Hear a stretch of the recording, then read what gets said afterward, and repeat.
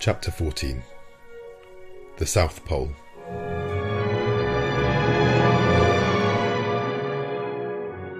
I rushed on the platform. Yes! The open sea, with but a few scattered pieces of ice and moving icebergs. A long stretch of sea, a world of birds in the air, and myriads of fishes under these waters, which varied from intense blue to olive green according to the bottom. The thermometer marked 3 degrees centigrade above zero. It was comparatively spring, shut up as we were behind this iceberg, whose lengthened mass was dimly seen on our northern horizon. "Are we at the pole?" I asked the captain with a beating heart. "I do not know," he replied. "At noon I will take our bearings." "But will the sun show himself through this fog?" said I, looking at the leaden sky. "However little it shows, it will be enough," replied the captain. About 10 yards south, a solitary island rose to a height of 104 yards. We made for it, but carefully, for the sea might be strewn with banks. 1 hour afterwards we reached it. 2 hours later we made the round of it. It measured 4 or 5 miles in circumference. A narrow canal separated it from a considerable strength of land, perhaps a continent, for we could not see its limits. The existence of this land seemed to give some colour to Maury's hypothesis. The ingenious American has remarked that between the South Pole and the 60th parallel, the sea is covered with floating ice of enormous size, which is never met with in the North Atlantic. From this fact he has drawn the conclusion that the Antarctic Circle encloses considerable continents, as icebergs cannot form in open sea but only on the coasts. According to these calculations, the mass of ice surrounding the southern pole forms a vast cap, the circumference of which must be at least 2,500 miles. But the Nautilus, for fear of running aground, had stopped about 3 cables' length from a strand over which reared a superb heap of rocks. The boat was launched. The captain, 2 of his men bearing instruments, Conseil and myself were in it. It was 10 in the morning. I had not seen Ned Land. Doubtless the Canadian did not wish to admit the presence of the South Pole. A few strokes of the oar brought us to the sand, where we ran ashore. Conseil was going to jump onto the land when I held him back. "Sir," said I to Captain Nemo, "to you belongs the honour of first setting foot on this land." "Yes, sir," said the captain, "and if I do not hesitate to tread this South Pole, it is because, up to this time, no human being has left a trace there." Saying this, he jumped lightly onto the sand. His heart beat with emotion. He climbed a rock, sloping to a little promontory, and there, with his arms crossed, mute and motionless, and with an eager look, he seemed to take possession of these southern regions. After 5 minutes passed in this ecstasy, he turned to us. "When you like, sir." I landed, followed by Conseil, leaving the 2 men in the boat. For a long way the soil was composed of a reddish sandy stone, something like crushed brick, scoriae, streams of lava, and pumice stones. One could not mistake its volcanic origin. In some parts, slight curls of smoke emitted a sulphurous smell, proving that internal fires had lost nothing of their expansive powers, though having climbed a high acclivity I could see no volcano for a radius of several miles. We know that in those Antarctic regions James Ross found 2 craters, the Erebus and Terra, in full activity on the 167th meridian, latitude 77 degrees 32 minutes. The vegetation of this desolate continent seemed to me much restricted. Some lichens of the species Usnea melanxantha lay upon the black rocks, some microscopic plants, rudimentary diatomas, a kind of cells placed between 2 quartz shells, long purple and scarlet fucus supported on little swimming bladders, which the breaking of the waves brought to the shore. These constituted the meagre flora of this region. The shore was strewn with little molluscs, mussels, limpets, smooth buccards in the shape of a heart, and particularly some cleos with oblong membranous bodies, the head of which was formed in 2 rounded lobes. I also saw myriads of northern cleos, 1¼ inches long, of which a whale would swallow a whole world at a mouthful, and some charming pteropods, perfect sea butterflies, animating the water on the skirts of the shore. Amongst other zoophytes, there appeared on the high bottoms some coral shrubs, of that kind which, according to James Ross, live in the Antarctic seas to the depth of more than 1,000 yards. Then there were little kingfishers, belonging to the species Procelia pelagica, as well as a number of asteriads, particular to these climates, and starfish studding the soil. But where life most abounded was in the air. There thousands of birds fluttered and flew of all kinds, deafening us with their cries. Others crowded the rocks, looking at us as we passed without fear, and pressing familiarly close to our feet. There were penguins, so agile in the water that they have been taken for the rapid bonitos, heavy and awkward as they are on the ground. They were uttering harsh cries, a large assembly, sober in gesture, but extravagant in clamour.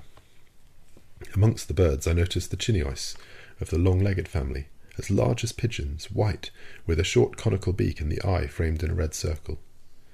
Conseil laid in a stock of them, for these winged creatures, properly prepared, make an agreeable meat. Albatrosses passed in the air, the expanse of their wings being at least 4 yards and a half, and justly called the vultures of the ocean. Some gigantic petrels and some damiers, a kind of small duck, the under part of whose body is black and white.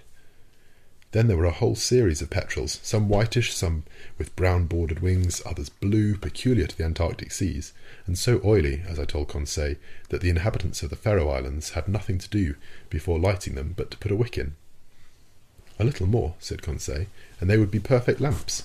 After that we cannot expect nature to have previously furnished them with wicks. About half a mile further on, the soil was riddled with ruff's nests, a sort of laying ground out of which many birds were issuing. Captain Nemo had some hundreds hunted. They uttered a cry like the braying of an ass, were about the size of a goose, slate colour on the body, white beneath, with a yellow line round the throats. They allowed themselves to be killed with a stone, never trying to escape. But the fog did not lift, and at 11 the sun had not yet shown itself. Its absence made me uneasy. Without it no observations were possible. How then could we decide whether we had reached the pole? When I rejoined Captain Nemo, I found him leaning on a piece of rock, silently watching the sky. He seemed impatient and vexed. But what was to be done? This rash and powerful man could not command the sun as he did the sea. Noon arrived without the orb of day showing itself for an instant. We could not even tell its position behind the curtain of fog, and soon the fog turned to snow. "Till tomorrow," said the captain quietly, and we returned to the Nautilus amid these atmospheric disturbances. The tempest of snow continued till the next day. It was impossible to remain on the platform. From the saloon, where I was taking notes of incidents happening during this excursion to the polar continent, I could hear the cries of petrels and albatrosses sporting in the midst of this violent storm. The Nautilus did not remain motionless, but skirted the coast, advancing 10 miles more to the south, in the half-light left by the sun as it skirted the edge of the horizon. The next day, the 20th of March, the snow had ceased. The cold was a little greater, the thermometer showing 2 degrees below zero. The fog was rising, and I hoped that day our observations might be taken. Captain Nemo not having yet appeared, the boat took Conseil and myself to land. The soil was still of that same volcanic nature. Everywhere were traces of lava, scoriae, and basalt. But the crater which had vomited them from I could not see. Here, as lower down, the continent was alive with myriads of birds, but their rule was now divided, with large troops of sea mammals looking at us with their soft eyes. There were several kinds of seals, some stretched on the earth, some on flakes of ice, many going in and out of the sea. They did not flee at our approach, never having had anything to do with man, and I reckon that there were provisions there for hundreds of vessels. "Sir," said Conseil, "will you tell me the names of these creatures?" "They are seals and morses." It was now 8 in the morning. 4 hours remained to us before the sun could be observed with advantage. I directed our steps towards a vast bay cut in the steep granite shore. There I can aver that earth and ice were lost to sight by the number of sea mammals covering them, and I involuntarily sought for old Proteus, the mythological shepherd who watched these immense flocks of Neptune. There were more seals than anything else, forming distinct groups, male and female, the father watching over his family, the mother suckling her little ones, some already strong enough to go a few steps. When they wished to change their place, they took little jumps, made by the contraction of their bodies, and helped awkwardly enough by their imperfect fin, which, as with the lamantin, their congener, forms a perfect forearm. I should say that, in the water, which is their element, the spine of these creatures is flexible. With smooth and close skin and webbed feet they swim admirably. In resting on the earth they take the most graceful attitudes. Thus the ancients, observing their soft and expressive looks, which cannot be surpassed by the most beautiful look a woman can give, their clear voluptuous eyes, their charming positions, and the poetry of their manners, metamorphosed them, the male into a Triton and the female into a mermaid. I made Conseil notice the considerable development of the lobes of the brain in these interesting cetaceans. No mammal, except man, has such a quantity of cerebral matter. They are also capable of receiving a certain amount of education, are easily domesticated, and I think, with other naturalists, that if properly taught they would be of great service as fishing dogs. The greater part of them slept on the rocks or on the sand. Amongst these seals, properly so called, which have no external ears, in which they differ from the otter whose ears are prominent, I noticed several varieties of Stenohincae, about 3 yards long, with a white coat, bulldog heads armed with teeth in both jaws, 4 incisors at the top and 4 at the bottom, and 2 large canine teeth in the shape of a fleur-de-lis. Amongst them glided sea elephants, a kind of seal with short flexible trunks. The giants of this species measured 20 feet round and 10 yards and a half in length, but they did not move as we approached. "These creatures are not dangerous?" asked Conseil. "No, not unless you attack them. When they have to defend their young, their rage is terrible, and it is not uncommon for them to break the fishing boat to pieces." "They are quite right," said Conseil. "I do not say they are not." 2 miles further on we were stopped by the promontory which shelters the bay from the southerly winds. Beyond it we heard loud bellowings, such as a troop of ruminants would produce. "Good!" said Conseil. "A concert of bulls." "No, a concert of morses." "They are fighting!" "They are either fighting or playing." We now began to climb the blackish rocks, amid unforeseen stumbles, and over stones which made the ice slippery. More than once I rolled over at the expense of my loins. Conseil, more prudent or more steady, did not stumble, and helped me up, saying, "If, sir, you would have the kindness to take wider steps, you would preserve your equilibrium better."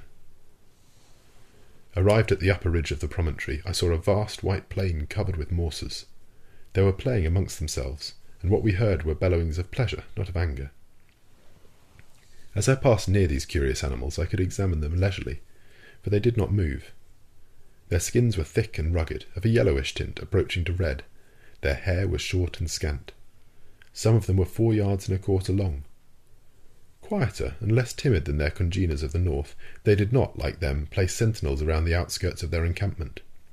After examining this city of morses, I began to think of returning. It was 11 o'clock, and if Captain Nemo found the conditions favourable for observations, I wished to be present at the operation. We followed a narrow pathway running along the summit of the steep shore. At 11:30 we had reached the place where we landed. The boat had run aground, bringing the captain. I saw him standing on a block of basalt, his instruments near him, his eyes fixed on the northern horizon, near which the sun was then describing a lengthened curve. I took my place beside him and waited without speaking.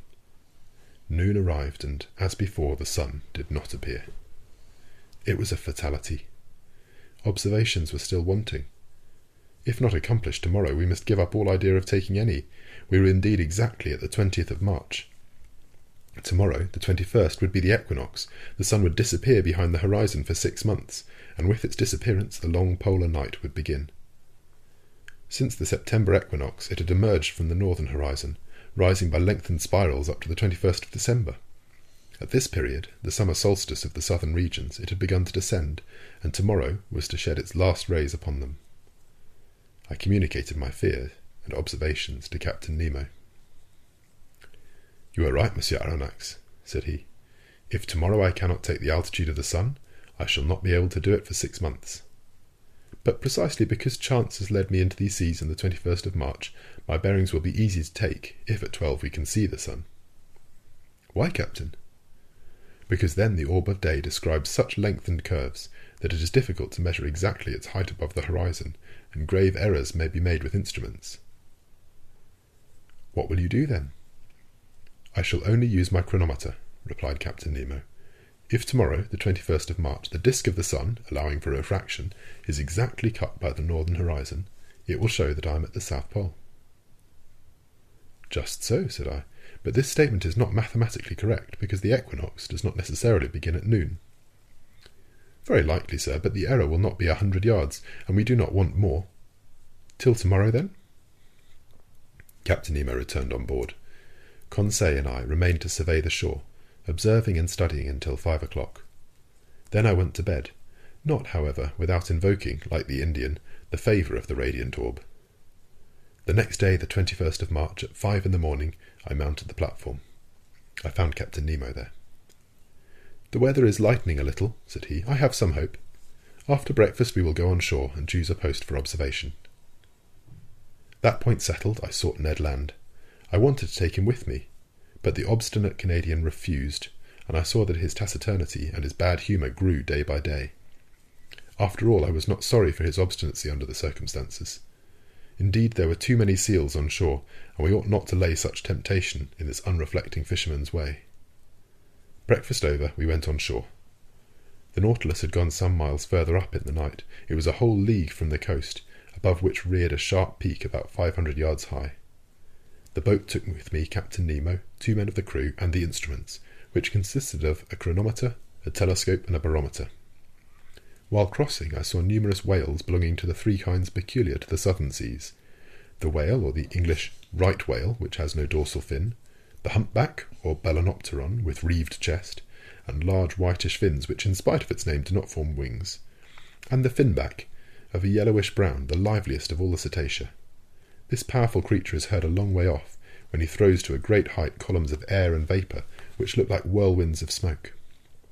These different mammals were disporting themselves in troops in the quiet waters, and I could see that this basin of the Antarctic pole served as a place of refuge to the cetacea too closely tracked by the hunters. I also noticed long whitish lines of salpi, a kind of gregarious mollusk, and large medusae floating between the reeds. At 9 we landed. The sky was brightening, the clouds were flying to the south, and the fog seemed to be leaving the cold surface of the waters. Captain Nemo went towards the peak, which he doubtless meant to be his observatory. It was a painful ascent over the sharp lava and pumice stones, in an atmosphere often impregnated with a sulphurous smell from the smoking cracks. For a man unaccustomed to walk on land, the captain climbed the steep slopes with an agility I never saw equalled, and which a hunter would have envied. We were 2 hours getting to the summit of this peak, which was half porphyry and half basalt. From thence we looked upon a vast sea, which towards the north distinctly traced its boundary line upon the sky. At our feet lay fields of dazzling whiteness, over our heads a pale azure, free from fog. To the north, the disk of the sun seemed like a ball of fire, already horned by the cutting of the horizon. From the bosom of the water rose sheaves of liquid jets by hundreds. In the distance lay the Nautilus, like a cetacean asleep on the water. Behind us, to the south and east, an immense country, and a chaotic heap of rocks and ice, the limits of which were not visible. On arriving at the summit, Captain Nemo carefully took the mean height of the barometer, for he would have to consider that in taking his observations. At 11:45, the sun, then seen only by refraction, looked like a golden disk shedding its last rays upon this deserted continent, and seas which never yet man had ploughed. Captain Nemo, furnished with a lenticular glass which, by means of a mirror, corrected the refraction, watched the orb sinking below the horizons by degrees, following a lengthened diagonal. I held the chronometer. My heart beat fast. If the disappearance of the half-disk of the sun coincided with 12 o'clock on the chronometer, we were at the pole itself. 12! I exclaimed. The South Pole!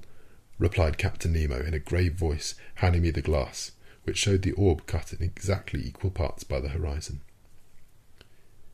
I looked at the last rays crowning the peak, and the shadows mounting by degrees up its slopes.